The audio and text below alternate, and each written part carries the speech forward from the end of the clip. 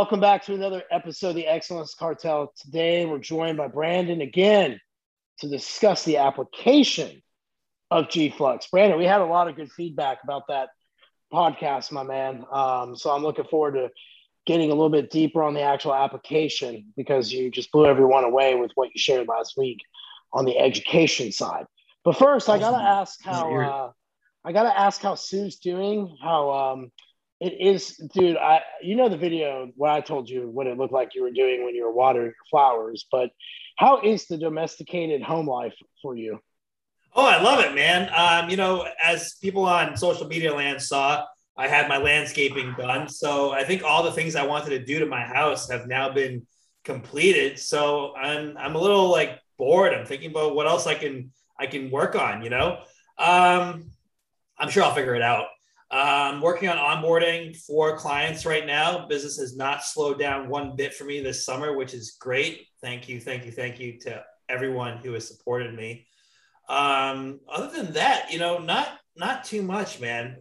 Just cranking along. Oh, I joined TikTok. You're on fucking TikTok?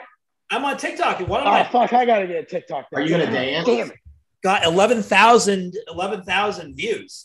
You got 11,000 views? 11,000 views on one of my posts. Yeah, the other one. What kind of post was it? It was a transformation post. Did you post it straight on TikTok or post it on Instagram? I posted it right on TikTok, and I just do a voiceover and I just talk about what my client did. But TikTok is really cool. Like, of course, it's all kids on it, right? But there are so many things that you can do on it, so many functions and like ways that you can present information. It's really wild, and it's something that I'll be sort of exploring in my spare time. So I'll be honest with you, I looked into the viability of it and got lost looking at estheticians, and I found this one chick who reviewed all these skin products, and I got like sucked in her videos for like an hour. Yeah. I was so fucking high too, but it was really good. Jason, how's your last 7 days been, man? You know what? I'm in prep, so you know how that goes. It's up and down. Low energy, but still getting all my work done. Business is great. I mean, I'm still getting new clients. I did raise my rates some. Let's see. Like I said, my Elkhorn will be here around. Well, it ships August 26th. So let's just call it early September. We're also coming out with a really cool ass protein called I'm going to butcher this. It's IMMONLIN, ammonulin. I can't say it, man. We're going to call it mucosal repair.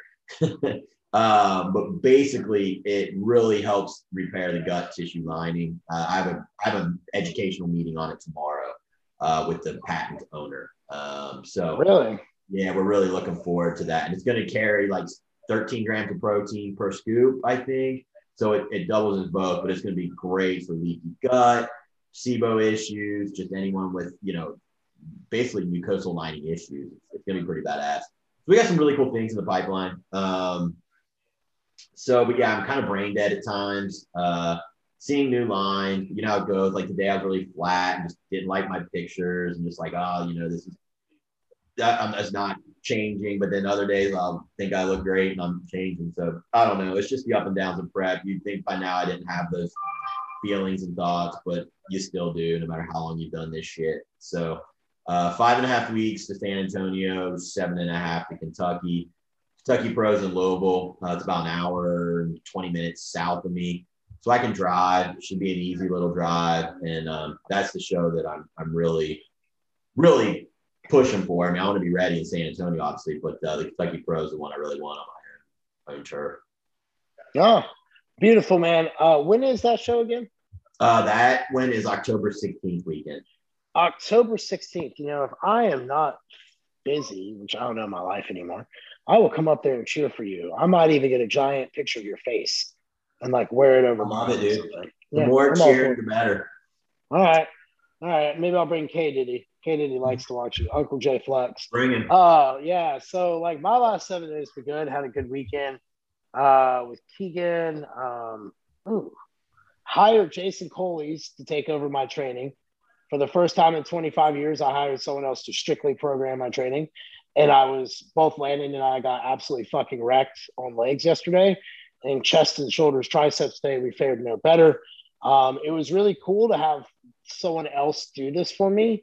Because Jason handles my nutrition, and now it's the point where we chat back and forth about what we're both seeing. But in the beginning, I did the trackers and understood all those kind of things. But this is really cool to have someone else handle my training. And some of those activation and warm ups, man, were just amazing for how my training ended up really turning into, and how I was able to get more out of less. So I'm looking forward to see how this goes, because that's the only thing I've got to work on is my legs. So I'll step back on stage and my legs have improved.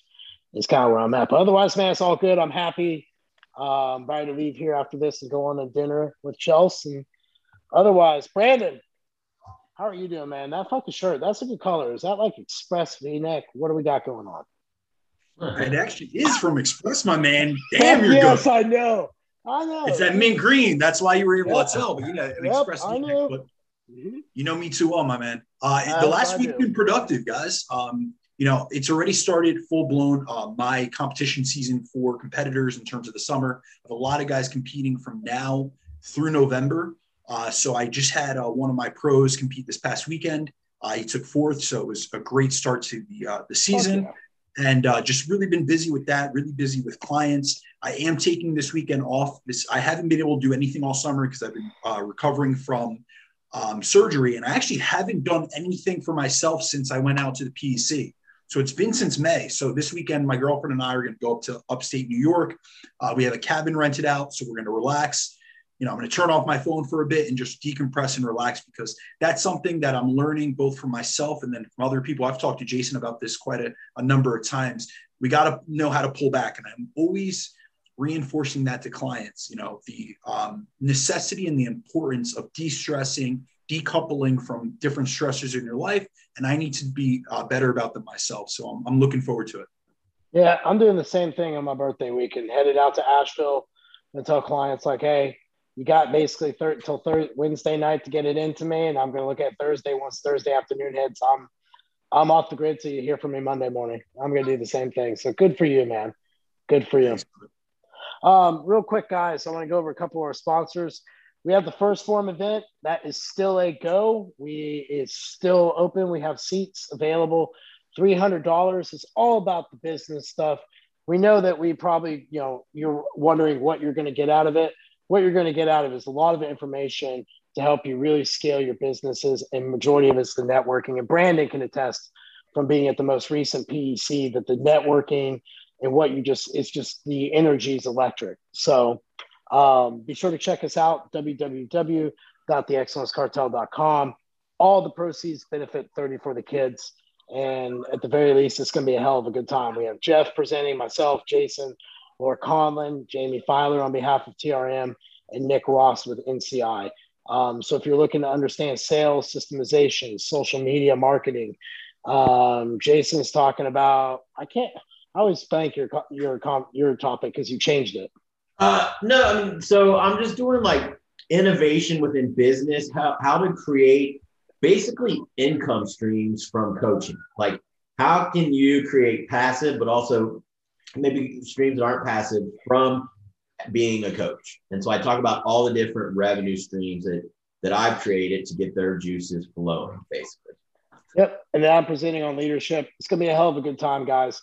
But best of all, it's always a good time to hang out with us. I wish there was a mechanical bull there so Sue could do a repeat, but we'll do our best to find one for the PEC 5 in Dallas, which will be in January.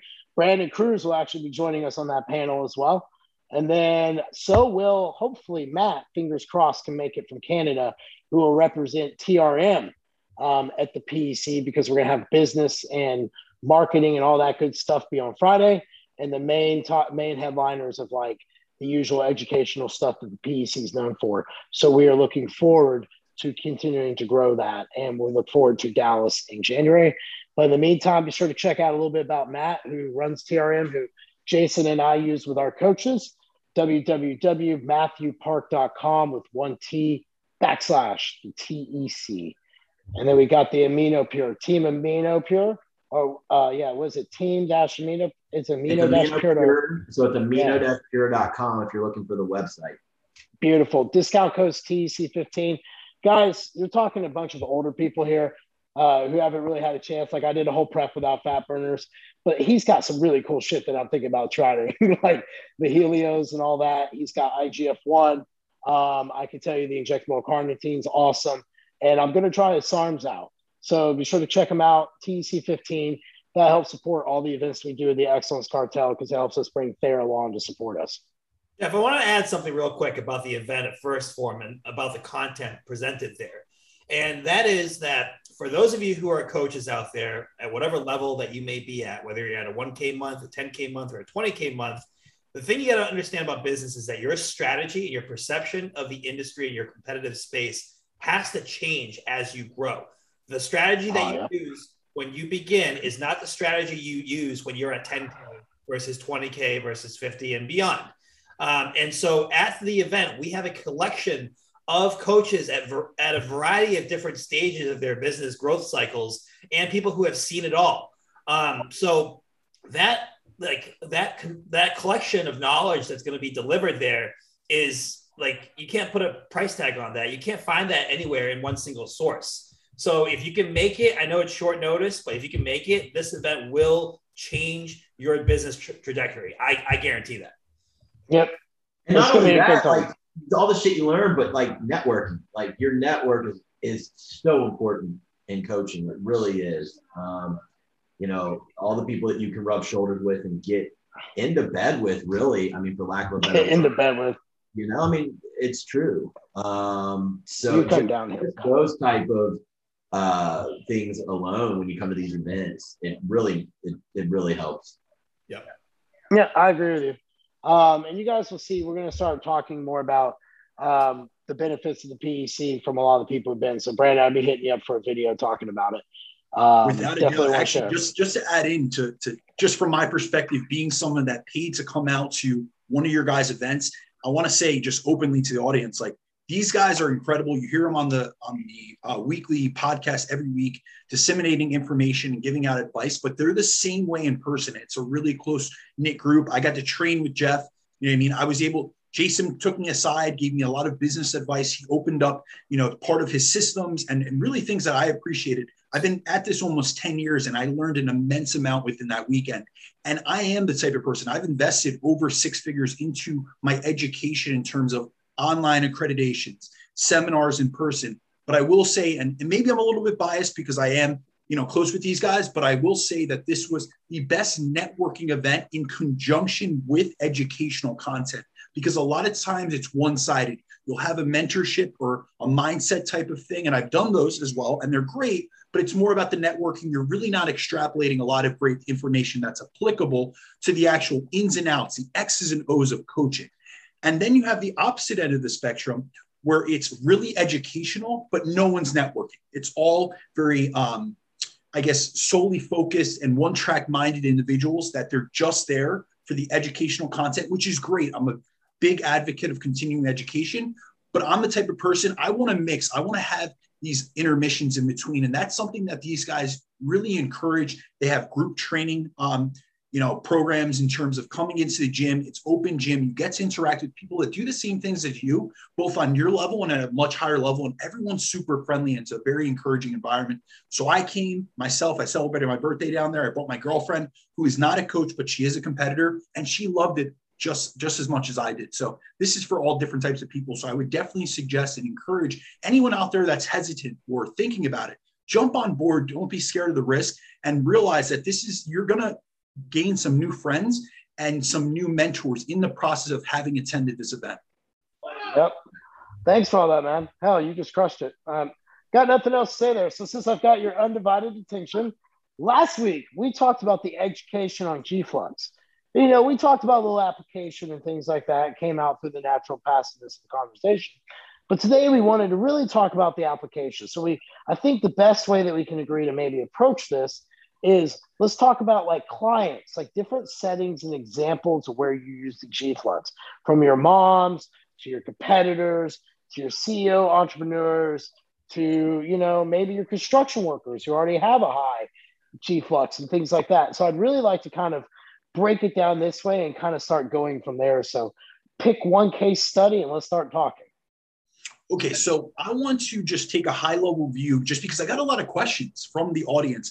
on applications of G-Flux. So I just want to tie just a bow on what we spoke about last week and want to just mention that using a high energy flux model or approach is most effective when you're looking at the fat and weight loss maintenance period. As you know, being highly physically active allows you to eat more and remain weight stable at a higher caloric intake than you would be able to eat otherwise. A lot of people came to me about using it in a diet. And if you are already in the tail end of your dieting, you are not going to be able to get yourself in a high flux state. Think about it. Like what I spoke about last week is high energy intake in terms of food, high physical activity levels. I had a lot of people in the audience reach out, hey, I'm 3 to 4 weeks out from a show. At this point, they're already on very low level calories. So it's really an application, as with anything in fitness, it's a long-term investment. So Jeff saw the benefits of having utilized it 16 weeks out, and at the beginning of his prep, he was able to build into the system where he kept putting more energy into the system and getting more energy out. And the same thing could be said about Jason. So really, this is an approach that I use, especially with all my clients, honestly, at this point, but especially with lifestyle clients and competitors during either their reverse diet or maintenance phases, as I'll keep their activity up while increasing calories, which allows them to eat more and feel better, but not suffer those rapid rebounds in weight that many suffer post-dieting. And that's what we really see. We see rapid rebounds, fat accumulation, body fat overshooting. And that's why the recidivism rates of dieting and of diets in general are so high. 95% of diets fail. So from there, I implement it in a very individualized manner in terms of how I approach it, but it always starts with a high level structure. So what I'm looking at when someone comes to me and they're, I'm looking at what they're doing currently. It's always about looking at things from where the client is, meeting them where they are. You know what I mean? So whether it's a mom, whether it's, a competitor, whether it's just a lifestyle client, I'm looking at what their current maintenance calories are and their physical activity levels. So for instance, we'll take a case study of like a lifestyle client. Most lifestyle clients come to me with a fairly low activity level and step count. A lot of times, either they're not tracking it or they're a lot more sedentary than they realize they are because they've never tracked those variables. And I'm sure as online coaches, say Jason or Jeff, or, Jeff, when you guys, before tracking steps, you probably didn't realize how little steps you took as an online coach. I mean, because I know I'll tell you from my perspective, when I went into an office, I was stunned how truncated my activity levels were as a result. So when a client comes to me in that sense, I'm trying to first bring about awareness. And then the next thing I'm looking at is what is their maintenance calorie intake? And often what I see is they're unhappy with what they're currently eating to maintain their weight, because anytime they decide to eat off their plan or go out to eat with the family or they have a holiday meal, they'll tell me that the meals stick to them and cause weight gain, which is because you have to think about it theoretically. If you have a low maintenance calorie intake because your total daily energy expenditure is low, then having one off-plan meal is essentially putting you in a surplus that they don't have the metabolic rate or energy expenditure to buffer. So this is where, when they first come to me, I'm looking at those bare bones basics. And that's where, from there, I'm looking to essentially reestablish their baseline maintenance intake over about 1 to 2 weeks before going into a reverse dieting phase. Because I want to build up not only their intake, but their energy expenditure. So once I get that 1 to 2 week period and I find what their real maintenance level is, I'm going to start the reverse dieting phase. I'm going to start titrating up calories based on the macros they need to prioritize most. So for instance, if someone is under eating carbs, but they have a sufficient amount of protein and fats, I'm going to look to adding more carbs first. And I'll put more energy into their system through that. Oftentimes, especially with my female clients that come to me, especially lifestyle clients, they're under eating protein. So I'm going to titrate that up in conjunction with carbohydrates. I'm going to give them more of an energy substrate, but more of something to maintain muscle tissue and build from. And then from there, I'm not doing anything with activity yet. So that I'm not throwing things at the wall to see what sticks. And that's a mistake a lot of people make. What they'll do is they'll change the client's intake in terms of calories and their output. And they don't even see what's keeping them at maintenance. So they don't even know where they are at a low flux state to be able to transition them into a high flux state. So this is something I had to learn through my own experience. You know what I mean? A lot of times, a lot of coaches, they're throwing shit at the wall to see what sticks. We have to utilize independent variables and assess instead of guessing. So once I build up their maintenance intake over a few weeks and I see how they're responding, what I'm really looking to is to monitor their body's biofeedback to see their natural response to going to a surplus. Last week, Jeff, we hit on the fact that in overfeeding studies, we see a huge variability between people's genetic response in terms of activity levels to a surplus of calories. So that's what I'm really trying to look at. On my end, I know how much of an increase we should be seeing weekly from a scale weight perspective while I'm building up their calories, but I'm also gauging their individual NEAT response. So I'm looking at whether, I'm having them start tracking their steps. I'm seeing whether their baseline NEAT levels tracked through steps are going up, they're staying constant, or some people, actually decrease expenditure and they actually do less activity in the face of overfeeding. So once I've collected that data, I then start titrating calories up along with their activity to get their calorie intake and energy expenditure higher on both sides, which is going to put them into that higher flux state. So really that's how I apply it practically in the beginning. And from there, it's all individualized. Awesome. I have to say something on that. So for me, I agree with you. I think that what helped me during prep was I started it at 13 weeks out, started the steps, and just said, hey, I'm going to go with this the whole way. I agree. If I had started at the high food point, I think it would have been probably not a really good thing for me. Of interesting note, I was looking at my phone because I was like, I think my phone would track that. So I notoriously just keep my phone on me. And last year I walked an average of 1.2 miles a day. And this year I'm walking an average of 3 miles a day. So that was a huge difference. And I'm active at the gym, walking around training clients. But you're right. There's a lot of loss of activity there.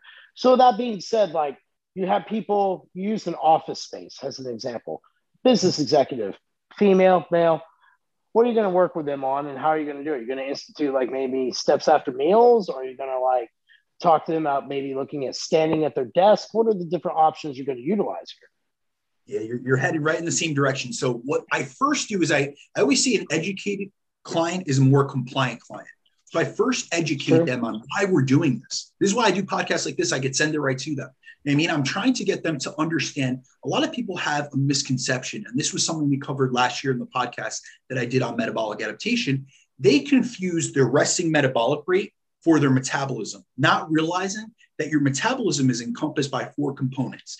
It's your total daily energy expenditure. That is, yes, your resting metabolic rate, the thermic effect of the food that you eat, your exercise activity thermogenesis, but mostly it's the NEAT. So it's, most people's resting metabolic rates are pretty similar, but where you see a massive difference in energy expenditures through their NEAT levels.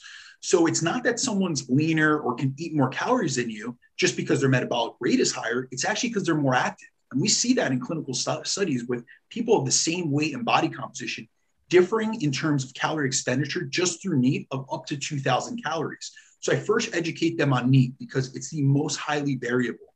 And so when I go through some of the things that I do with people, I want people to realize, yes, I'm saying move more, eat more, because that's a simplified version. That's easy for people to comprehend. But often what they hear and what's really being applied are 2 different things. They think I'm saying, well, if you do a bunch of cardio, then you get to eat. Well, not everyone has that time. So Jeff, in the case of a business professional, which I work with many, I'm looking at different aspects. I'm explaining that part of variations in NEAT are environmental. So think about it. In most of American, cities and stuff, we're not walking. We are highly sedentary. And if you're at an office job all day, you're burning hardly any calories.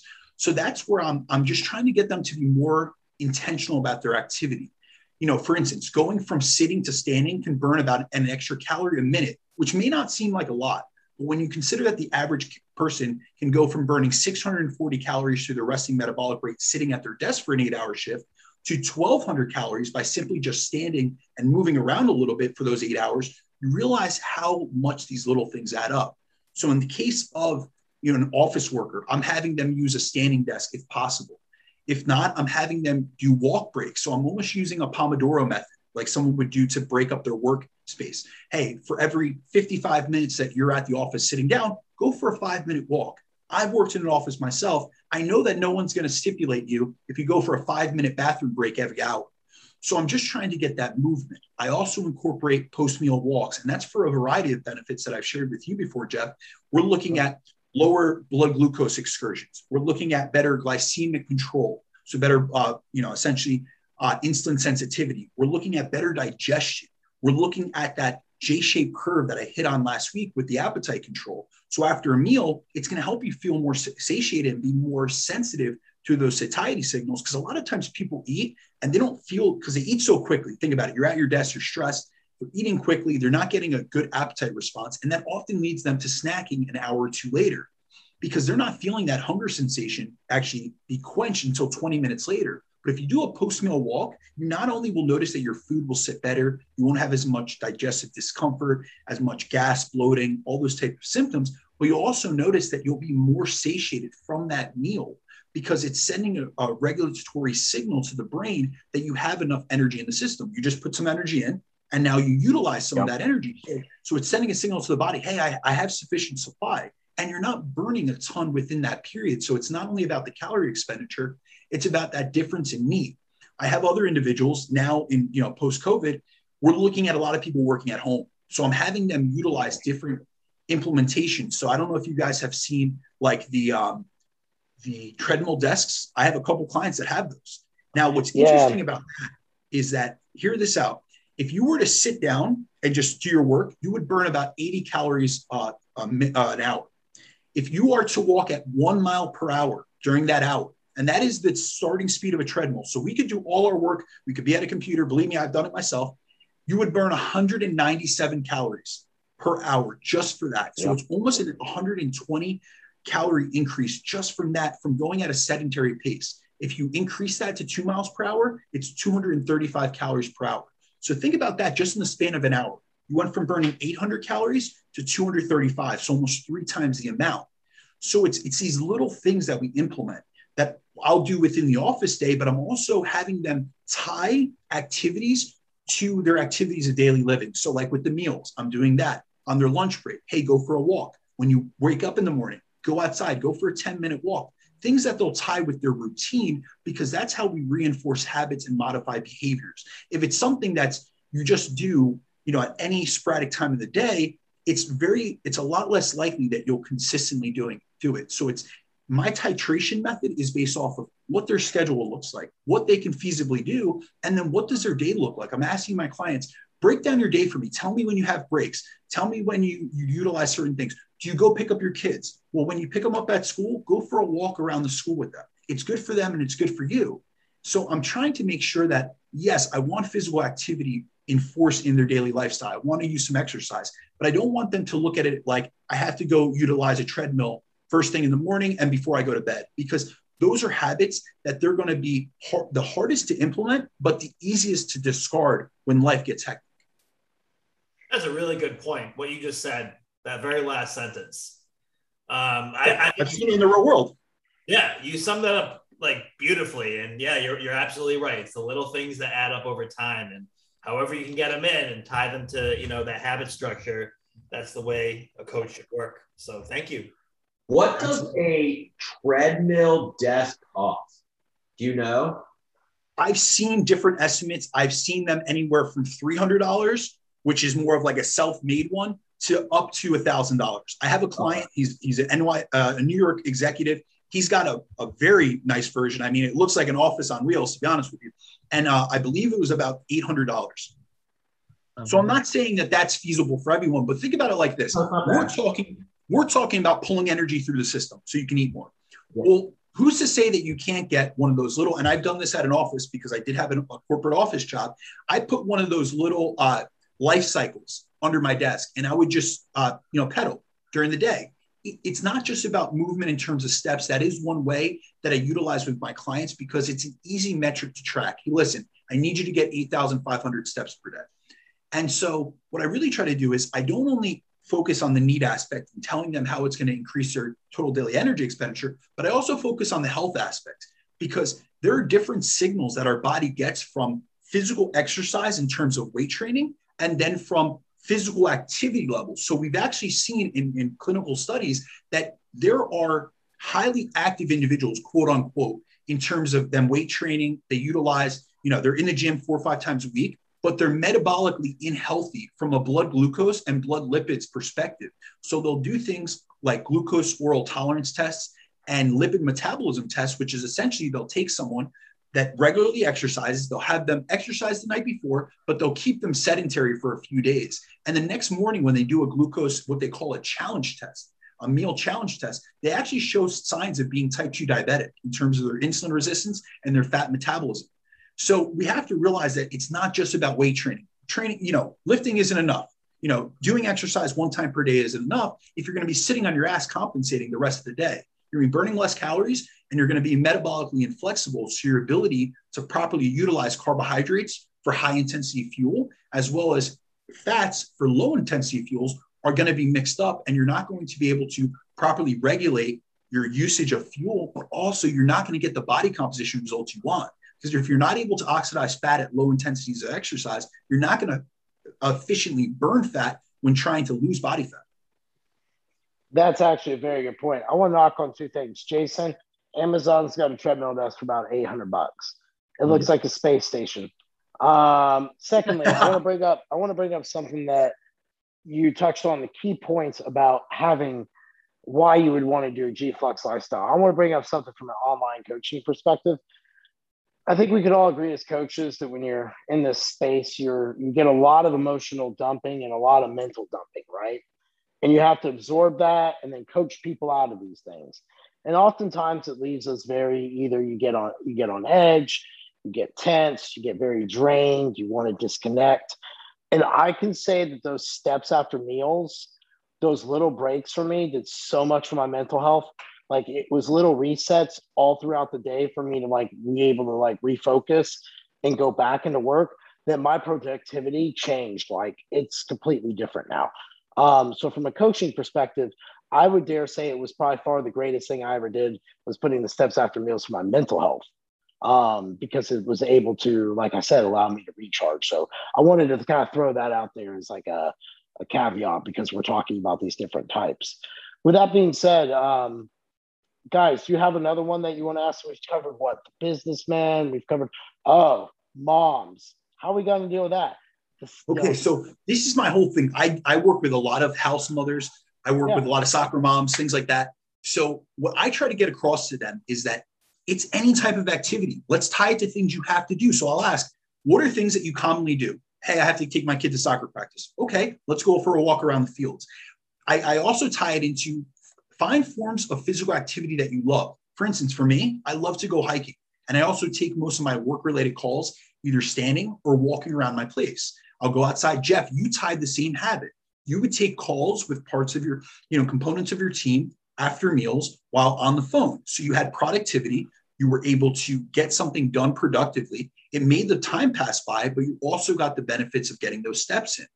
For some people, moms especially, I'll have them, just garden, once per day, or go for a walk in nature, or take their kids to the park. It could be anything from biking, swimming. I have guys that, I have especially parents that they're not really big into weight training. You know what I mean? But I'll ask them, listen, what did you love doing growing up? What was an activity you would love to get back into? I have one guy, he loves soccer. So I got him to sign up for a rec soccer league. It doesn't have to be things that we're intentionally thinking, hey, it's got to be steps on the treadmill. It's got to be in the gym. No, let's disassociate the exercise component from the movement component. You can move your body in just ways that you love and get so many physical benefits. So yes, I'm a body composition coach. I'm a nutrition coach. I'm very heavily centered on the physical activity aspect. I want them training sufficiently hard. I want them doing some type of challenging cardiovascular work. But that's only a component of their day. The rest of the day, I just want them physically active and not sitting on their ass watching Netflix. So it could be for mothers, sometimes I'll say, hit a cleaning goal. Literally, hit a cleaning goal, sweep your house once per night. Or instead of, one of the biggest correlates that we actually see in research to the obesity epidemic was the invention of dishwashers, which I find extremely interesting. So just the act of not washing your dishes anymore has some correlations. That doesn't mean causations. So let's keep that in mind. But there's correlations with an increase in obesity as a result. So it's little things. Think about gamifying things. I'll have people have their step counts where they'll do it inside their house, where they'll play with their kids. There's so many different activities that are so outside of the box. What I really try to do is I won't say, listen, I want you to be more active. to my client, I'll say, well, what are things that you love to do? Like that, besides watching movies, besides going out to eat, besides drinking alcohol with my lifestyle clients. Like, other than that, do you like dancing? I have certain parents, I have a couple mothers that I had them sign up for a dancing class, and they do that with their husband a couple times per week. That's a great physical activity. I don't know about you guys. You ever spend a whole night dancing in the club? You're drenched. It's a great activity. By far, my best memory is LSD and going to the gay bar. Yeah, you burned a ton of calories doing it. Oh, I did. I was drenched in sweat and ate IHOP later to refuel, of course. So, so it's all about really what I try to do, especially with a lot of these concepts and a lot of these applications, is I'm trying to reset people's mindset towards activity, towards exercise. I'm always trying to reframe people to realize that this is something that you get to do, not something that you have to do. And this is something that can have multiple benefits. And it's amazing what you could do. And there's a placebo effect behind it. There's actually a randomized control study that looked at telling maids in New York City that their job was a good form of exercise. And within a 4-week time period, they saw better weight loss, improvements in blood pressure and blood glucose without making any interventions. They told one group, listen, what you do as a career hits all the physical activity guidelines, and the next group, they didn't tell them anything. And then they tracked them, and they didn't make any changes to their daily lifestyle, but knowing that they were doing something that they already were doing within their daily lifestyle and that it was healthy and it was helpful, saw a spontaneous increase in these health markers. So that's why I really center home in educate first, increase awareness, and then try to tie things to habits so that it's habitual and it's something consistent. Because it really comes back. Coaching is not about just the X and O's of macros and nutrition and sets and reps. It's about the practical application and the fact that we need to have a client do things consistently to actually see the results we're looking for. So if I just did step counts and cardio and a client could only, stay consistent with that for a couple of weeks, we would never see the benefits of this high flux model. So what I'm really trying to do with clients is make them aware. Hey, listen, we're in a high calorie environment. There's hyperpalatable foods everywhere. We have unlimited food accessibility. And you want to enjoy yourself. A lot of people come to me and they're unhappy with the amount of food, the little amount of food that they're able to maintain their body weight on. So I reframe it like, listen, if you're more active, it doesn't mean you're spending 3 hours in the gym every day, but you're going to be doing these things at your house on a daily basis anyway. So let's gamify it a little bit. Let's increase and titrate up the amount that you're doing. Let's put some benefit and reward behind it so it's more incentivizing. And then we can build your caloric intake and your metabolic capacity up with it. That's, when you talk on this stuff, you're so well spoken. Sometimes I'm just like, I don't really know what to say back to that. Do you guys have any? Yeah, no. Jeff, I see you raise your hand. I know Jason wants to go, so I'll go to you first. I'm going to throw a curveball at you, Brandon. Let's do it. So we've talked about the benefits of G-Flux. We've talked about, getting, people's activity levels up when they're too low and finding creative ways of sneaking it in. Now, what would you do with someone who's, already taking, excessive or a lot of steps? So let's say you're a construction worker who also has SIBO, or, your ER nurse who has, a flap circadian rhythm with, cortisol dysregulation. So how would you approach a situation like that when G-Flux is almost is shedding like a negative light on it? Okay, so in the case of, I do have construction workers that I work with. I work with a couple guys that do masonry that are very physically active. What I generally notice with them is that their biggest cause of stress is A, mismanagement of time, and B, not enough food in the system. So they're actually not in a high flux state. Remember, it has to be high food intake and high activity. So they're almost like in a metabolically adapted state. They're in what we would consider RED syndrome, which is relative energy deficiency syndrome. So what they're seeing is very high levels of activity, low levels of caloric intake. So some of them don't have good libidos. They don't have good energy levels. They're suffering a lot of these very similar metabolic adaptations, but from the energy expenditure side rather than the energy intake side. So when we talk metabolic adaptation in terms of a dieting scenario, it's because we've restricted food intake. But if you're putting yourself in a massive deficit from so much activity, and it's part of your activities of daily living, then we have to confront the other side of the equation, which is the energy intake, which is where with construction workers, with very labor intensive workers, I'm looking to titrate up their calories to meet their energy expenditure. And what I'm really looking at is a lot of those guys, they have a really hard time maintaining body weight. They'll lose and they'll fluctuate very heavily up and down with the scale. And what they generally do is, because of their schedules, they rely on hyperpalatable, highly processed foods. So what I'm trying to do is improve food quality. Like I had spoke on last week, a big benefit of improving and increasing food quality is more micronutrients. So that's where I'm breaking out Chronometer. I'm running all their inputs. I'm looking at all the micronutrient deficiencies that could be leading to energy deficiencies. And I'm increasing their calorie intake without modifying their activity levels. There's times that I pull them back.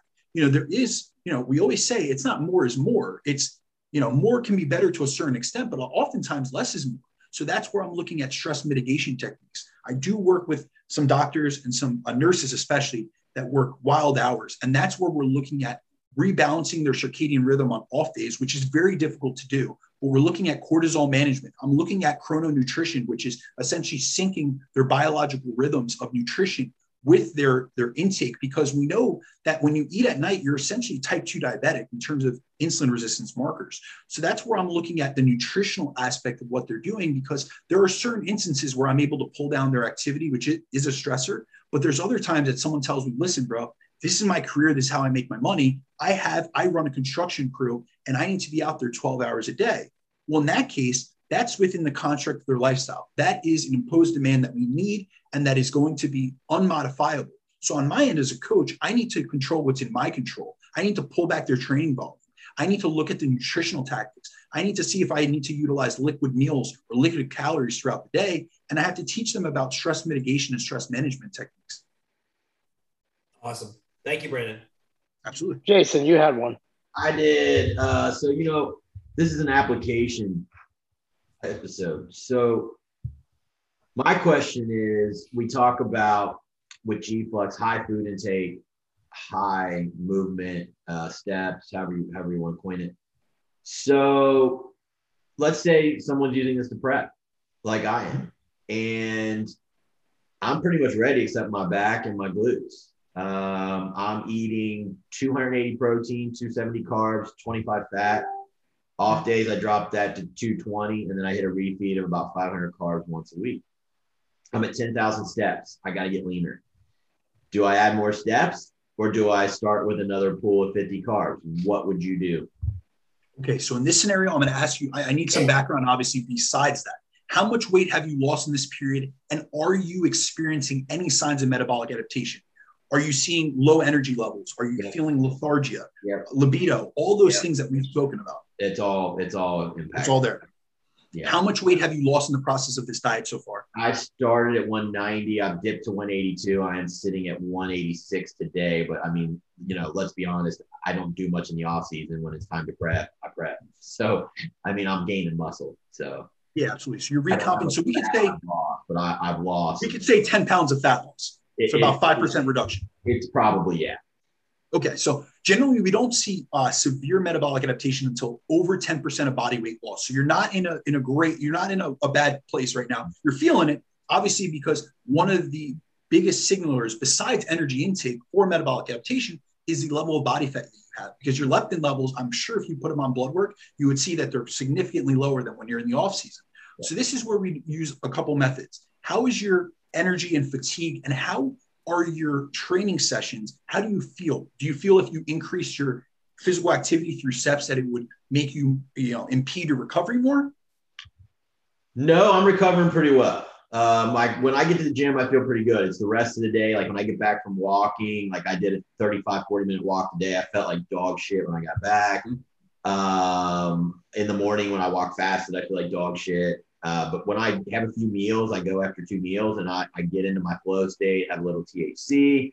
I go in and I fuck shit up. I get nice pumps, but like rest of the day, like you said, libido's down, energy's down. I'm just kind of less zestful for life, which I know it's all part of prep.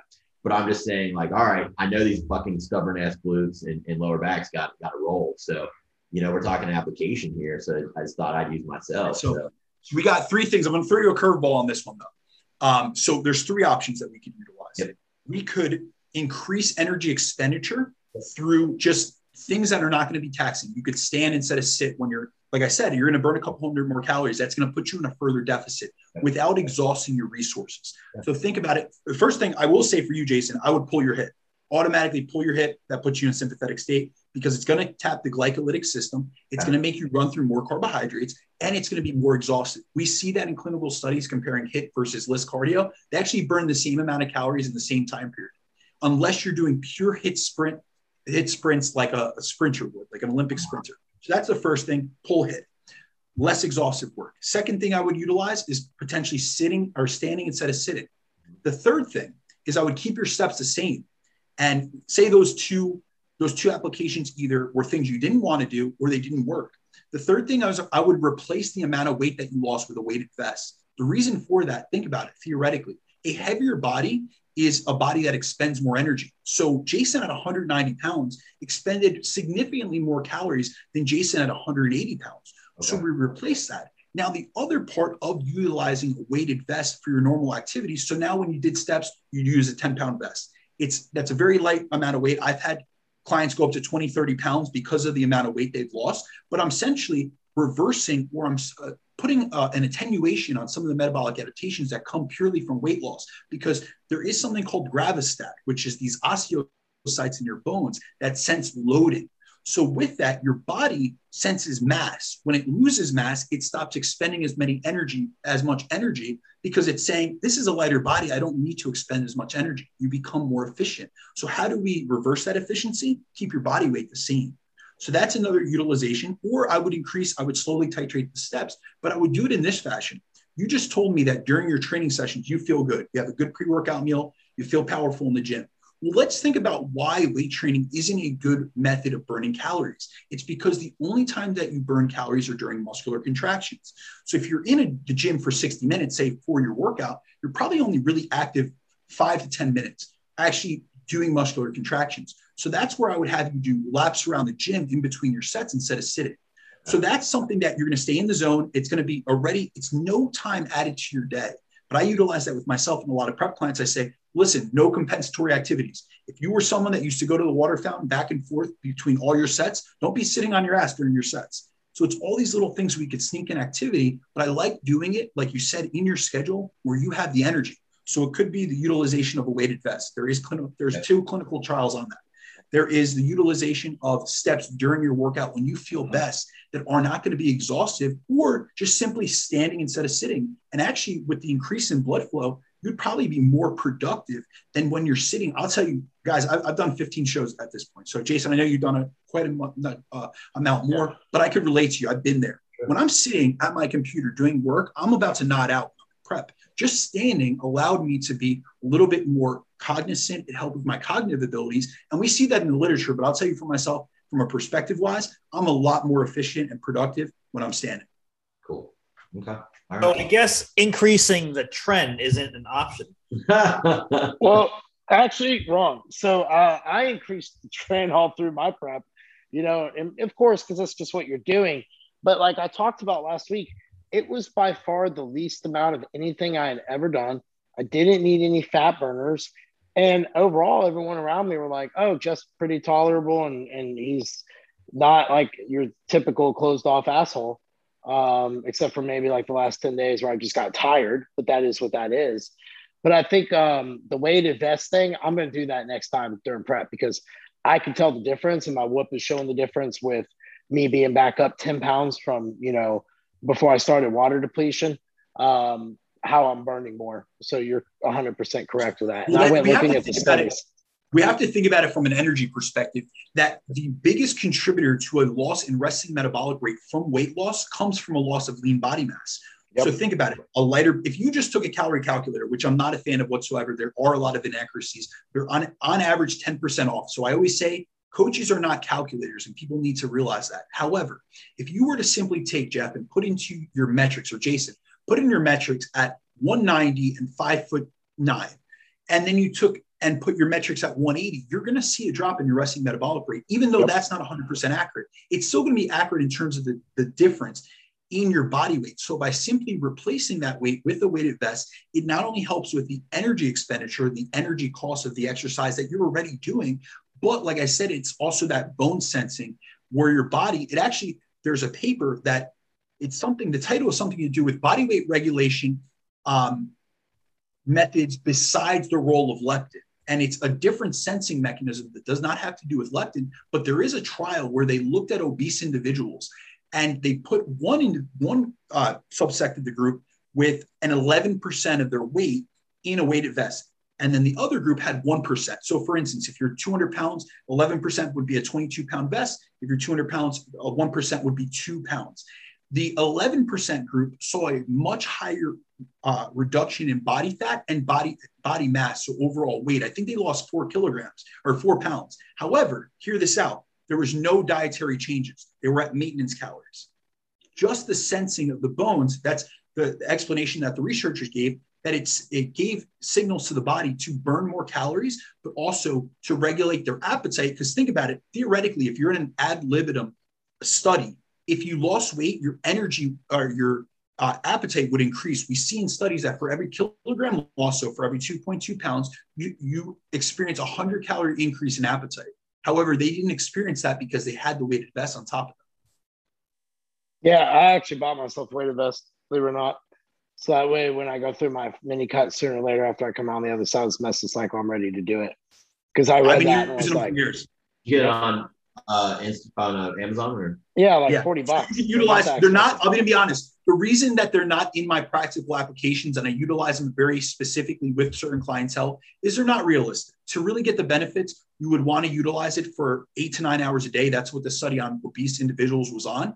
But I even say, just if you can, utilize it during your cardio.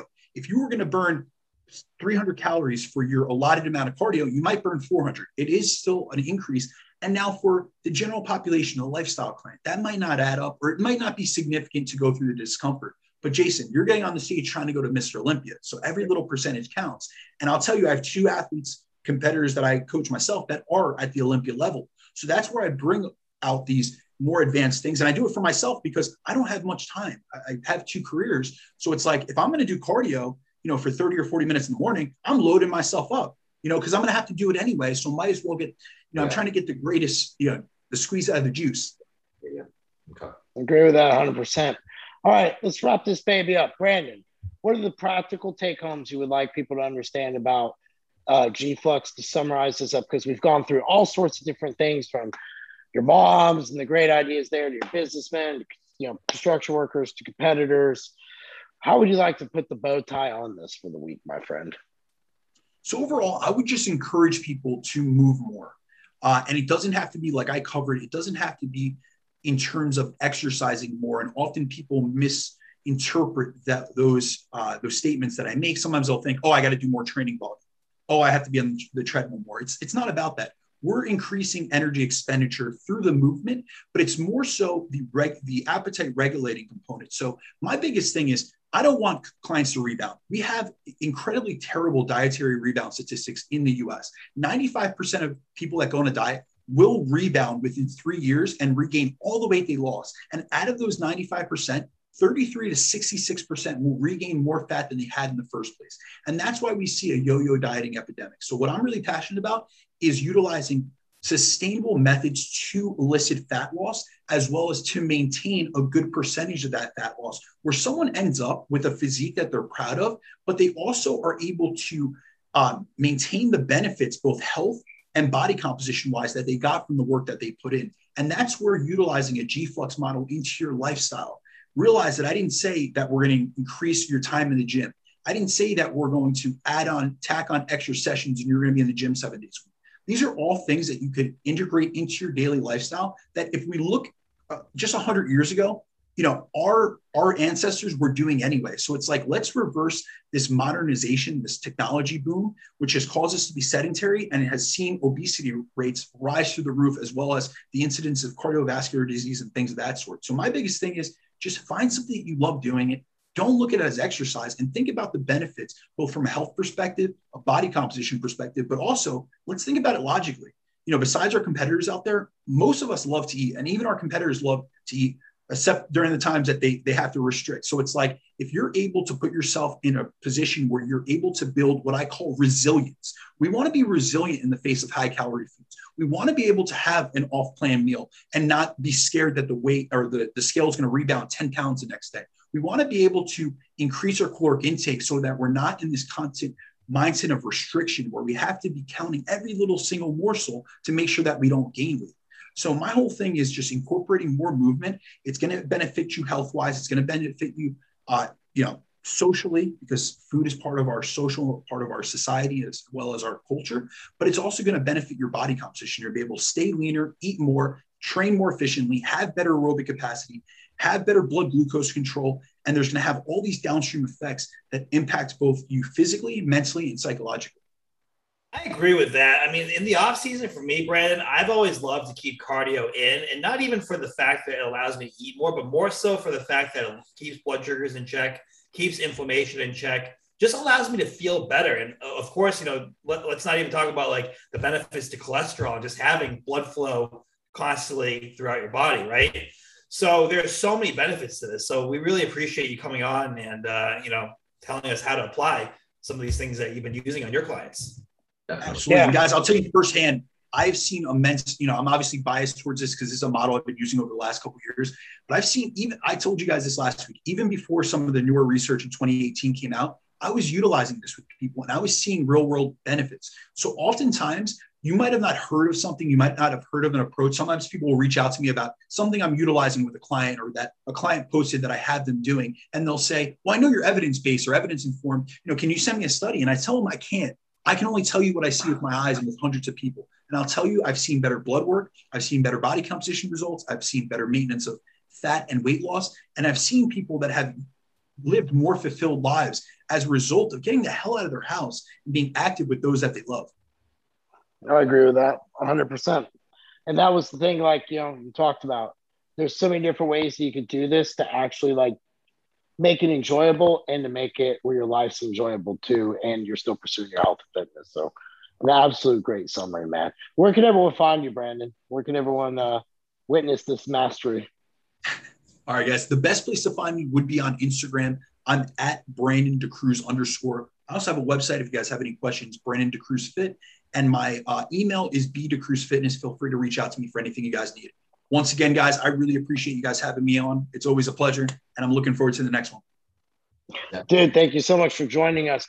Guys, if you learned anything from this episode, please tag us, share us, and get us out there because this stuff's so cool. And thanks for coming on, Brandon, and being a good sport to test out how we're doing the Excellence Cartel going forward. So, guys, whenever you hear an education episode going forward now, please get to us on social media, tag the Excellence Cartel, myself, Jason, Nick. Let us know your questions. We're going to do the follow-up episodes with either guests or ourselves where we go over your all's questions in the application that you guys might have, like Brandon brought up to kick the episode off, along with our applications we would use too. So be sure to tag us, share us, and Brandon, thank you so much for taking the time to join us. See y'all later, guys, at First Forum. Peace.